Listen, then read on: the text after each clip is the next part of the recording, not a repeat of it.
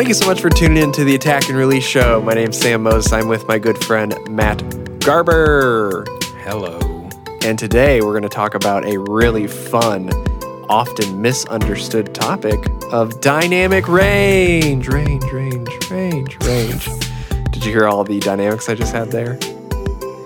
Sounded like the whole Pee Wee Herman thing. It's like word of the day or whatever they did. And the couch loses his shit in the corner. The grandfather clock grows arms and just flails into the air. Pee Wee Herman, a nightmare show. My nightmares. I saw 2 episodes of that. That's what that reminded me of. So yes, we will be talking about dynamic range. What is it? Is it important? Do you even know what it is? And what is the difference between dynamic range and headroom? So Matt, are you ready to unpack this? Take it out of the suitcase. A weird moan. Oh. Yeah, we're gonna unpack it. Yeah, we have this episode titled "Dynamic Range: What Mastering Engineers Really Want," and then I had that weird moan over there. So, what a girl wants, what a girl needs. Is it Christina Aguilera? I think so. I don't know who that is. I just know so. I just know that song should have died with that genre. Well, it's still in my head, so it's a hit. I wonder what the dynamic range was on it. Probably, who knows? Anywho, what mastering engineers really want. So this is my definition, so I could be completely off base, but this is how I define dynamic range. Dynamic range in music is essentially the vertical intensity or space between the loudest and the quietest parts of audio in a given sample range. So, in short, it's just the space, the distance between the quiet parts and the loud parts. That's your dynamic range. And as you squash more into a limiter, and Sam has a great Jenga metaphor. Is it Jenga or Jenga? Yeah, the game. The block game. The game. Yeah. Jenga. Yeah. Sam's got a great Jenga metaphor for that. But yeah, as more you just slam into a limiter or compress something, you're taking those peaks and valleys and you're bringing the low parts up and the quiet parts down essentially, or squeezing them out, and you are making a brick. So that's kind of the quick and dirty about dynamic range. And in my opinion, it is more important to mastering engineers than digital headroom or DBFS or decibels full scale. So the little meter you have on your headroom meter on your DAW. Digital volume can really always be turned down, and you can always make more volume. But what eventually you run out of is dynamic range. So just because you keep squashing that thing into more and more and more and more and more of a brick, eventually you're just going to hit a wall and there's nothing left. There's nothing left there. So Sam, you got a little monologue for dynamic range? I know you are a big fan of dynamic range. You're like, yo, send me that sucker at 0, but leave me 10 dB dynamic range. Yes, that's correct. Let me get a little monologue going here. So, dynamic range. The reason I like dynamic range is because often I can make things a lot louder than the mix engineer because of the mastering tools I have that are made specifically for getting things louder or compressed or feeling bigger, perceived loudness, than a mixer can do during their mix stage. And I like dynamic range not because I'm one of those guys who's like, we need to have dynamic range day and music's only good if it's dynamic. It has nothing to do with that. It actually, I'm a pretty loud guy. Most of my masters I make are pretty loud. I think a recent quote of yours is -3 is the new -5. Exactly. -3 is the new -5. So that's where I'm taking things. -3, -4. That should be on a mug. I like that. We'll do that for Christmas. But basically, I enjoy dynamic range because it sets me up to use the proper tools to give my client the end product they actually desire, because I'm able to do it better than they can, which is why you hire me or a proper master engineer. And the biggest thing with dynamic range to me is if you don't give me dynamic range, you have probably limited your mix on some level using a limiter, which limiters are wonderful tools. But most people do not understand, not only are you bringing the peaks of the mountain down and the valley parts up, you are also taking away information that is in the song. So the Jenga metaphor that I briefly mentioned in another episode, but I've found people really enjoy it, I'll say again quickly, is basically if you're playing Jenga and it's the wooden rectangle tower-looking game with blocks. As you pull blocks out from Jenga and you put them on top, you're basically, if you don't pull the right blocks in the right order, the whole thing collapses. And that is exactly what happens when you start limiting. It starts removing things. And if you do not limit correctly, or not just limit, but stack your signal chain correctly at the mastering stage, as most, I'll say, great master engineers do. They stack and use pieces of gear or plugins for a specific thing, basically a sweet spot. If you don't do that correctly, the whole song can basically fall apart and fall over, and it sounds like a floppy mess, or it distorts, or you feel like you've lost all energy and vibe, and all the cool moments that were in the dynamic range mix are now gone. So dynamic range to me is super important. One of the biggest misunderstandings is people ask me what level they should take it to, headroom, and they think headroom is dynamic range, like Matt was talking about. But they are two totally different things. I can turn down your song from 0 to 10 or 15 or negative 20. And that is just talking about headroom, actual headroom dBFS, which is on your meters. But I cannot unbrick your song if you've smashed it to death. I can do some tricks, expanding or multiband, to reintroduce dynamics, which I do sometimes for people. Or if it's super compressed, I can add some EQ to it to recreate new peaks and valleys, which is a little trick you can do. But basically, if you stick your master engineer with no dynamic range, you have basically compromised your song's potential. Not just for loudness. It could be, you could want it loud or even more dynamic. But if you give a mastering engineer something without dynamic range, you are basically tying their hands behind their back. And this isn't even I want to be so clear to mixers, like, I am not against loud mixing or using compression on mix bus or even using a limiter on your mix bus. It's just the amount of things that I think Matt and I probably receive, and I just judging by other master engineers I talk to, that it's just overly smashed, overly limited. It comes from a lack of understanding of what dynamic range is, and a lack of understanding that mastering engineers are terrific at getting things loud, because we have the proper tools and experience to do that. So that is my brief monologue on dynamic range. I love it because it allows me to make really loud masters.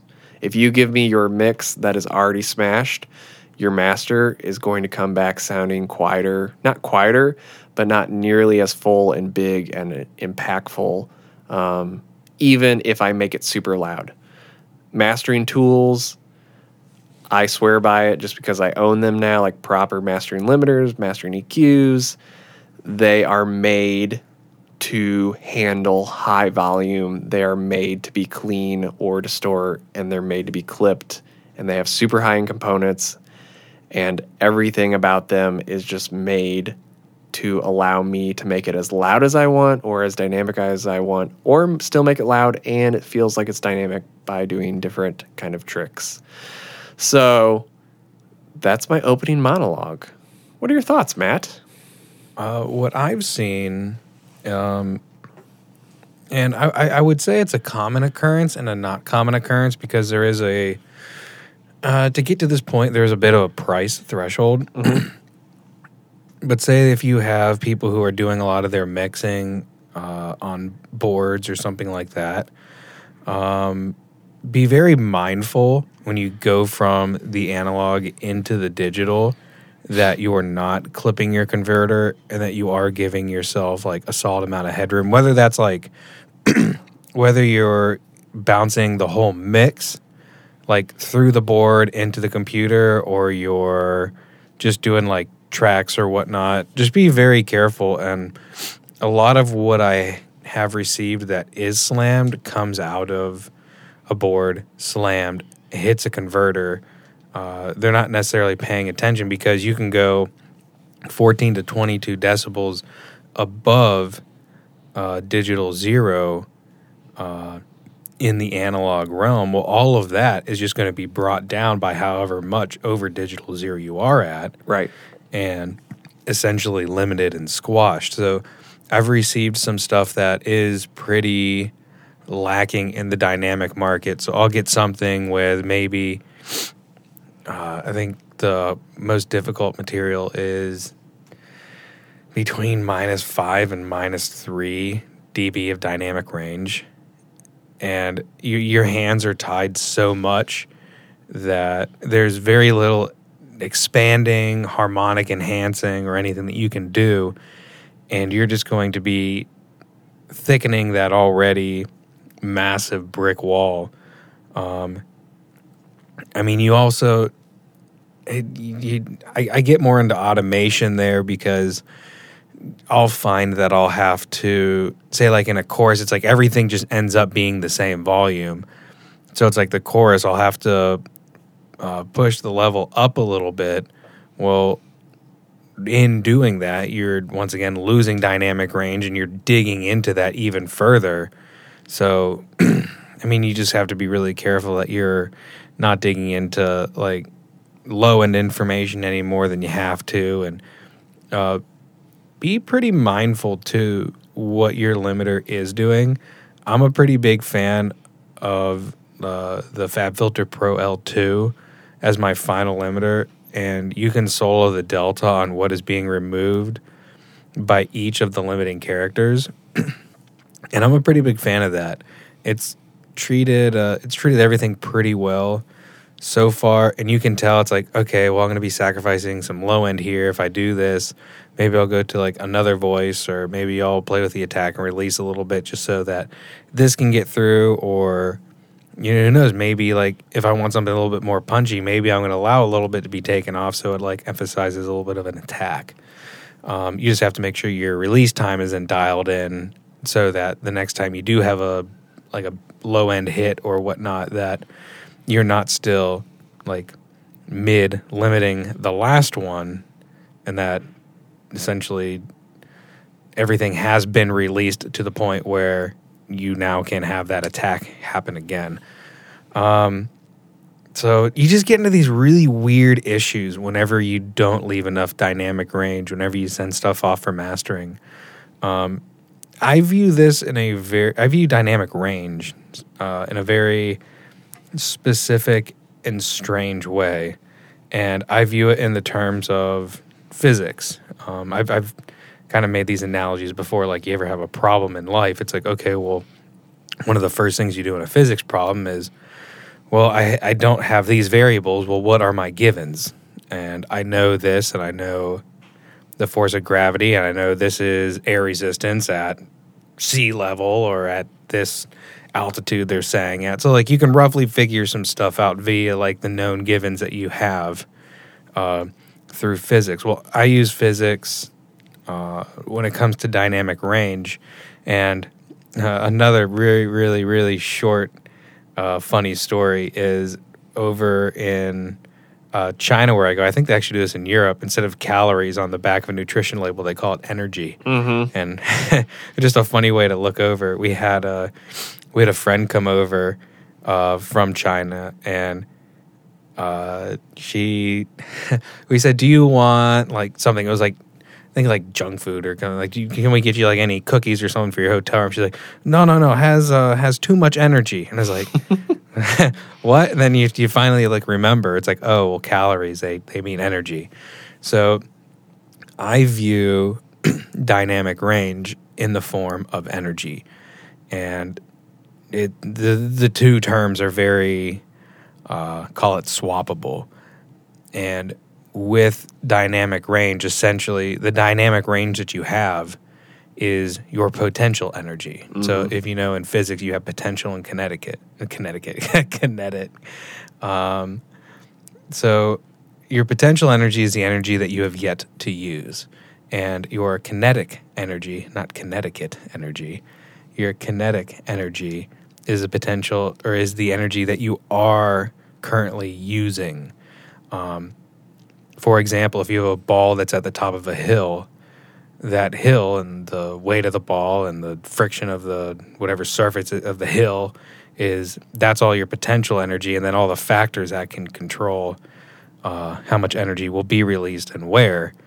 And when the ball is rolling and expounding all of that energy through the force of gravity and then friction, etc., that is essentially being turned from potential into kinetic energy. So much in the same, I view dynamic range, and the dynamic range that you have if you leave a mastering engineer or mix engineer, whoever, if you leave them 10 dB of dynamic range, well, I view that as I have this much energy of the song to work with. And by pushing the song in various ways, you're able to see I probably should not exceed this level of dynamic range. It's at least what I do. It's just so I can kind of get a heartbeat on where the song is, where it sits, and where it wants to go and how it wants to breathe. Mm-hmm. It's like, do you want like it to be taking like full breaths? And I say that a lot, and it's like you can generally just tell where a song wants to be sonically. If it wants to be loud, if it wants to be left pretty quiet. I'm working on a pretty darn dynamic jazz trio, like 11-song LP this week. And with the way that some things are mixed, which is great, it's just with the nature of the genre of music, some stuff becomes a little more dynamic than you'd like, so you push gear just like a little bit harder. And so sometimes having like squishing that dynamic range and trading that energy for control could behoove the master, and it is. Mm-hmm. Like for a mastering compressor that maybe I call it have a quarter dB of gain reduction as a max. Typically, I'm almost at 2 sometimes. So, but with transparent mastering compressors and whatnot, you're able to do that type of compression in mastering at that stage and really not even hear anything. You're just able to do a little bit of taming. Mm-hmm. So that's another way I look at it. And sometimes you'll trade that energy for control. Sometimes you'll trade it for loudness. Sometimes, and sometimes you just don't have it. And so it's just kind of like techniques on how to build it in when it is not otherwise there. So I think that's my monologue 1. Excellent. Yeah. So I know, for the record though, I don't use dynamic range as like an actual measurement. Like I will look at it and I'll say, okay, how much am I using? But in general, I will do all my measurements and metering with RMS. So, mm-hmm. But it is kind of like the true currency that you're trading and maybe buying and selling and perhaps even sending back for mixed revisions. So All personal taste. Yes, agreed. Well, So, do we just like exhaust our podcast in 20 minutes? we might have. Maybe. The only I thing. mean, it's an. Oh. No, I was just gonna say. I mean, it's definitely an interesting topic, and a lot of this stuff I think needed to be like brought to the surface, just because I'll have tons of clients being like, "Okay, how much headroom do you need me to leave?" And I'll say, typically, I say between 3 and 6 dB. However, if you think things sound better sonically louder than that, please just give me enough dynamic range, because I already know what's going to happen.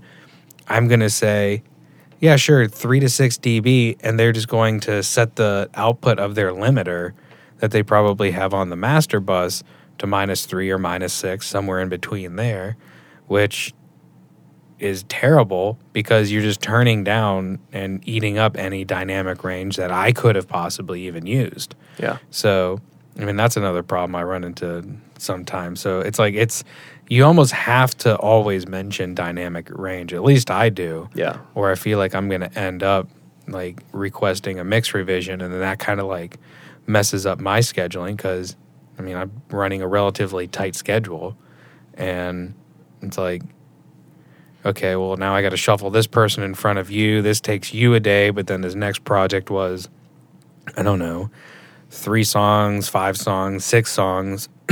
And it's like, now I'm like a couple of days or so down the road before I can get to you. And so, but it's not fair to you because you have your deadline that you agreed to based on mastering. So it can just kind of screw up a lot. Right. So that's kind of where I am on dynamic range. I have a lot of people just send me, I'll ask them to send me like their mix with the limiter, whatever they got going on the mix bus, and then send me one without anything on it. I'm doing that more and more just because I've found I actually can give them a better end product with nothing on it. So I'm doing that more and more. And as in without like a final limiter? Yeah, without a limiter, without any compression or anything. I'll have them keep an EQ curve on or something, but I'll have them take off even a compression. Just because I've found that I've been able to do a better job of what they were going for, which is, it's Are you saying that you have them send that to you, or Yeah. you deliver that to them? No, they send it to me. Like the mixer. Okay. I thought you were saying that you deliver without like a final limiter. Oh, no. Definitely a final limiter. Maybe even 2. Watch out. So here's something interesting that I've been running into. Yes. And it might just be settings via my Hilo, and if anyone has any information, I am all ears.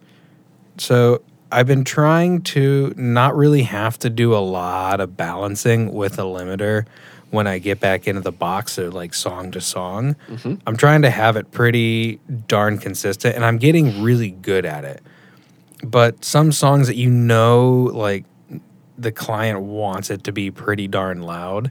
So I'll be back in the box, and I'll just put the Pro L2 on that printed track, and it has the true peak thing that gets rid of all the inter-sample peaks. Yes. Which are essentially just the peaks that happen in the analog realm, that the sample rate isn't high enough, or maybe it'll never be high enough that it can really catch that and keep it at digital 0. So it's the stuff that goes above digital 0, but is not always caught by like the full scale meter or anything else. So, and you'll get a lot of streaming companies and whatnot. They'll complain about intersample peaks, and you'll be clipping their conversion processes and encoders and whatnot. So, like one of the requirements for Mastered for iTunes is like you don't have any intersample peaks, and then they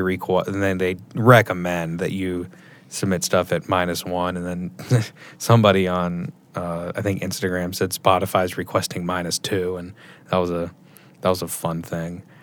Yeah, you remember that conversation. I do. So I'll put the I'll put the Pro L2 on that printed track channel, and then I'll turn on like the whole True Peak thing, like making sure that like it's sampling everything so that it's like catching everything that's going over, and I'll be like like sometimes I'll be like plus 1.3 over. And it's just like, holy crap, I thought like everything was getting caught. Like the most I've ever had before this, which has been more recent, is maybe like 0.3, 0.2, 0.1 that it's catching. I don't know if you've seen that. You use that Better Maker, so it might hook you up a little bit. Yeah. What are you typically seeing? Are you talking about like the actual True Peak? Yeah, like you come back into the box, Right. and then you put. I think you use the Pro L2. Yes, I do. I think you use the L2. Well, on the Pro L2, it'll tell you what's going over, Right. and if you turn on the True Peak, it will catch all of that, Right. so that people don't get angry. Yeah. I have the True Peak on all the time, but when here. I didn't have it on, I found before I had the Pro L2, when I was doing Mastered for iTunes, I had to turn my final output about a dB or two lower because it was letting through so many inner sample peaks. Like the L1, L2, L3, anything from Waves, UA, pretty much every plugin that doesn't have a specific inner sample peak technology, however they're doing that, oversampling, but doing it correctly,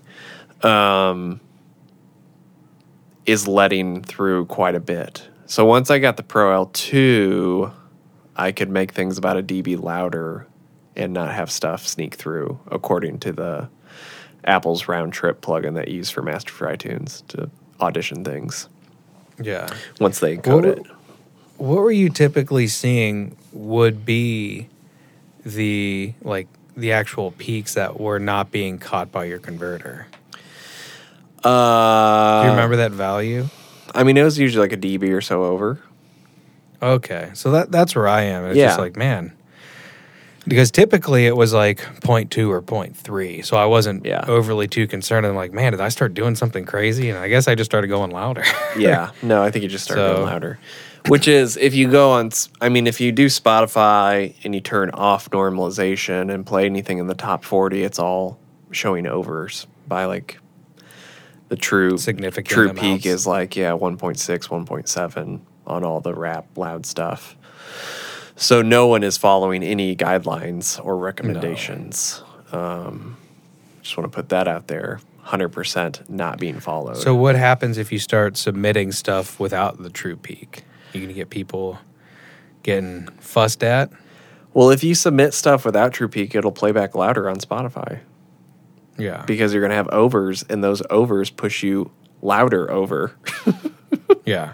Which builds up distortion, and we perceive that as louder. And that's where I think a lot of people... That's kind of where like I'm getting Right. with this. Because nobody who's like in like any of the top charts, Right. nobody is not distorting the heck out of something. Right. Yeah. You can't I hear had a it client on cheaper speakers for the most part. But like in my room, when I play on Friday, I'll spend like an hour, usually every Friday, listening to new releases. It's just a crunchy in the choruses almost every song. Yep. So Crunchy in the choruses. yeah. Yeah, I had a client a couple weeks ago ask. No, this was probably a couple months ago. One of their references was Golden Hour by Casey Musgraves, and they just kind of wanted volume there and tone there. I probably had about 6 female vocalist projects this year, and every single reference is Golden Hour. Oh yeah.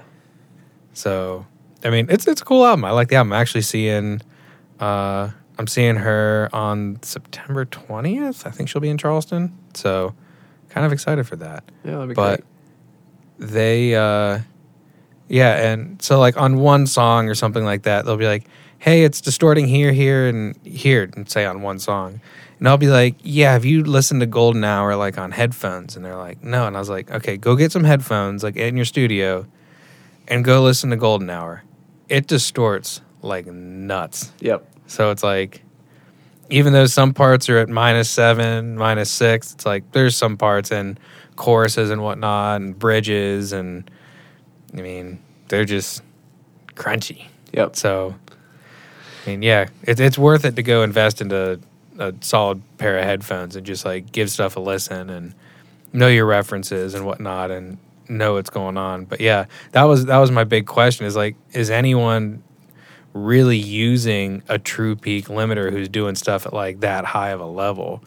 My guess was always no, because I use a true peak limiter as to not distort the encoder, when I really don't think a lot of people care about it. Right. It's just another medium you're sending to, a format. And what's interesting is, I mean, I tell people this, and I'm the same way, is like, you hear what you want to hear, and people assume if it's coming out of Sterling or some big box mastering place, they just assume they would never distort music. Like, they just think, oh, they must just get it really loud and really clean. And once you debunk that and tell people, like I do that all the time, it's like one of the most classic ones to me is pianos on iPhones or cheap speakers distort all the time when people, if a track is heavy piano based, because a piano is so dynamic and has such a full range that speakers have a really hard time dealing with piano. And I remember mixing, and still it comes up probably a couple times a year, is people be like, oh, the piano sounds like it's distorting on my iPhone, at this part in the song. And I just say, well, go listen to all of Adele's records. And every piano part in almost every Adele record is distorting and breaking up the speaker. And once people hear that, they're like, oh my gosh, I've never heard that, and I love this album, and I've listened to it 1,000 times. And it's like, you just dismissed it because it was Adele and someone said this is the best song in the world, and so you ignore what you want to ignore and accept what, groupthink is. And it's completely normal, but it is fascinating because I do this too. I'll go listen to older records that I thought were perfect or something, and I'll go back and listen, and a lot of times I'm like, oh my gosh, this is like absolute trash, Like, I just like this because all my friends liked it, or I just liked it because I saw them in concert once, and then, you just justify everything in your head. And that's, to me, with distortion, when I tell people, like what you're saying, I'm like, hey, the top 40, it's just crackling the whole time. And then they finally go listen to it in a decent set of headphones or on monitors, and they're like, oh my gosh, I've never noticed that. So it's, of course, a choice. Like, do you want your music to be like that? Because I can do it. I just turn off true peak limiting and we get there. Or do you want it, to be cleaner forever? And I think it's, to me, it's up to the client's choice. I mean, it's not, I can educate, which I think is part of a job of a professional, is to educate people. But then it's also within life, I believe, whenever you voice your opinion, you have to be ready for the person to say, yeah, I just don't care about that. And then you go, okay, that's fine. And then not get bitter or hold something against them. Because at the end of the day, we're being hired, we're a service provider, and we can educate and give what our thoughts are and kind of help clarify between the platforms and what people read and FAQs that come out. And, it's our job. Well, at least I think it's part of my job is to educate. Maybe some people would say it's not my responsibility, but yeah, it's, if the client wants it to distort or be as loud as X, Y, and Z album, then I do that. And then when it distorts, they're happy, I guess, or they don't care, or they don't even hear it because they don't listen on anything decent after the one time I tell them to, just for them to understand that distortion's super common now. So, but once again, like, distortion isn't necessarily coming from a lack of dynamic range. You could have a very dynamic song that just doesn't have inner sample peak on, and it could still distort. I think that's one of the things that people don't understand about dynamic range, is that you can make really shitty sounding dynamic range music that sounds terrible, that has no impact. And I think that gets into a little bit of this topic, but it's another topic, or maybe not even an episode of, you can make loud music that sounds awesome and loud music that sounds like crap. You can make dynamic range music that sounds great and dynamic range music that sounds like crap. And I think from what, we've talked about this a little bit before, but there's just a lot of bad sounding music in general, and it has nothing to do with limiting or dynamic range. It has to do with there is an oversaturation of accessibility to people who can make music and distribute it on the same platform that the professionals are on. And so it blurs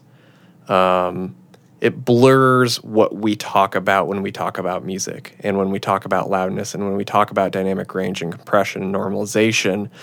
All these other things get tied into the topics, which makes it confusing. And so, to me, when we talk about dynamic range and loudness, it's not really a matter of an issue of whether there's a sweet spot, should it be -8 for everything, and that's where music sounds best. It's, does the music sound good? ? And wherever that is, and I think you'd agree too, Matt, you talk about it breathing or, where it sounds best.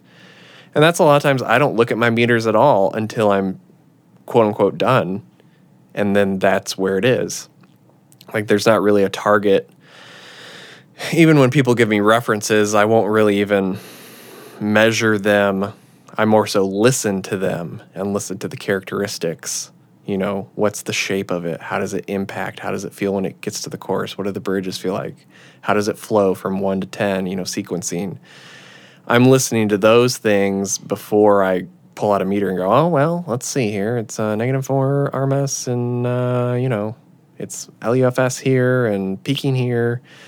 That's one of the last things I do, and really that doesn't have a huge impact on what I've done already. That's just a final thing, because to me it's really easy. I can just adjust my ceiling or tweak a couple little parameters right at the end to make it, line up correctly with the reference. But I find that within this conversation, it gets lumped into, well, if you limit something, it sounds bad. No, it sounds bad because your mix is bad.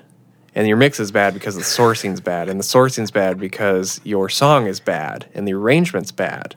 Like, it's not a limiting issue. It's not a dynamic range issue. It's not a digital headroom issue. It's not a normalization issue. It's not Spotify turn my music down. It's your music is bad.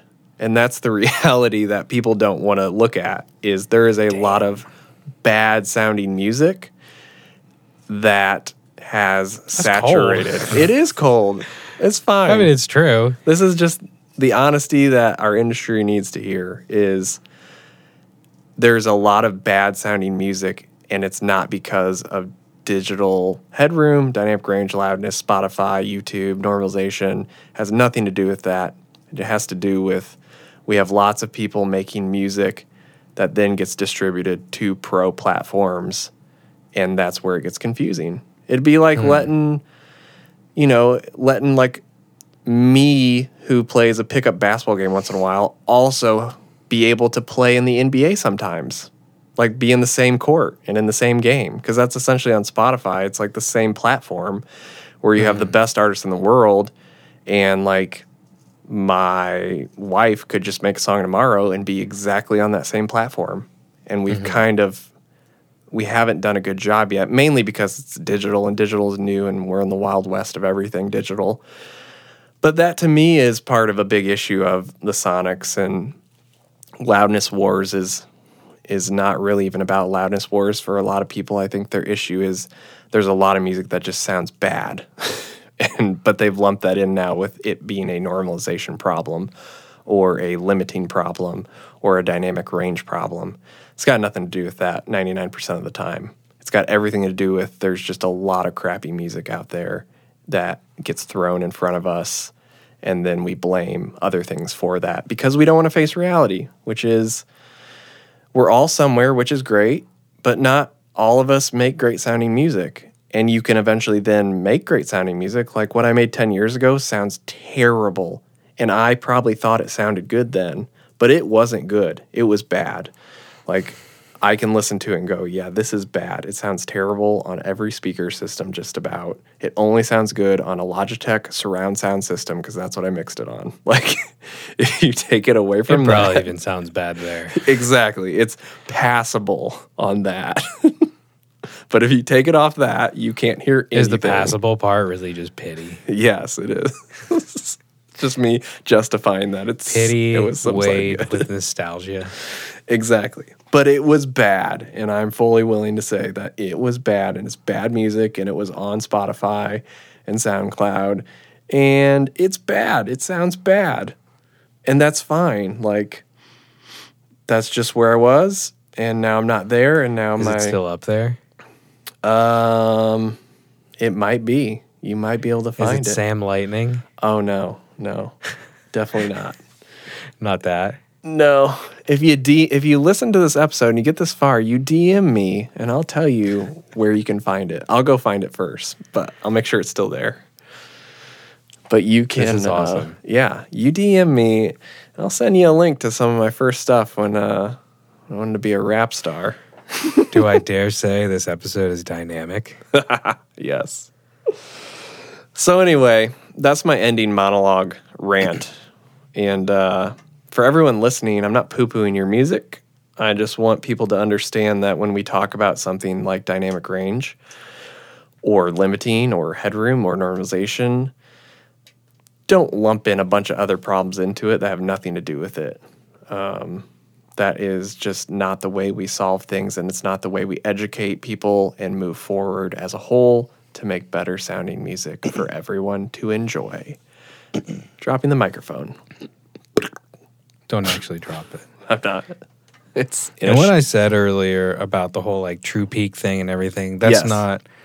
Please don't take that as a free pass to go like return your client's music. That's like just gonna clip the shit out of somebody's encoder. Yes. That is probably there for a good reason.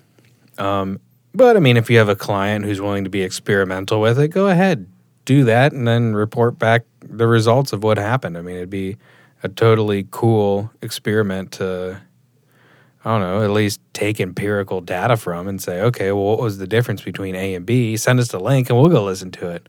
That'd be awesome. Right. So yeah, I like how this episode started with dynamic range. Kind of got to like, holy shit, we're 20 minutes in, we don't know where to go. And then we pick back up with some questions. Yep. Talking a little dialogue, a little back and forth yeah. about limiters and like, how do we make this whole thing happen? Yep. Talking into don't make excuses for crap music. I love it. Good. We did it. This is a dynamic episode. Like, yeah, just not completely a joke. Isn't that great how the universe works? It's like Jenga. Jenga. Did you ever do that video? I did not. It's on my to-do list. You should do a video when this episode comes out. I could do that. That I can do. I can get that Like the done. actual, like, hey, here's how Django works. Yes. This is... Not like how it works, but how it works in regards to dynamics. Yes. As you pull information out of the bottom, stacking it on top, essentially to make the waveform louder, Yep. you're making the whole thing less stable. Exactly. That's Eventually it, man. it'll fall down. That's it. That's it. Anywho, I imagine somewhere amidst my rambling, some music faded in from the distance. It's definitely faded in. Yeah. If anyone needs any podcast music, Sam does a great job. Thank you, Makes man. everything. I do. We have not reused one intro or outro No, we have not. since starting this on January 15th of 2018. Yeah, 18. Wow. Yeah, that's a lot. I think this episode will be episode 46. Oh, my goodness. So, That is Yeah. crazy. Thank you, everyone who Anyway. listens. yeah, seriously, thank you. I think we're like somewhere around like 65,000 downloads. It's stupid awesome. I could not be more pleased with where we are, and we're here for the long haul. We'll be If here. you have a topic you would like us to talk on, feel free to chime in. And I mean, hit us up on Instagram. It's where like everyone is telling us that we're either good or like, man, y'all suck and you should give it up. Don't quit your day job. So, anywho, once again, I feel like some music has probably been playing in the background. So we'll give this bad boy a wrap. Wrap it up. All right. Morning, afternoon, evening, whatever y'all having. Have a darn good one. Sam, cue the music. Queuing.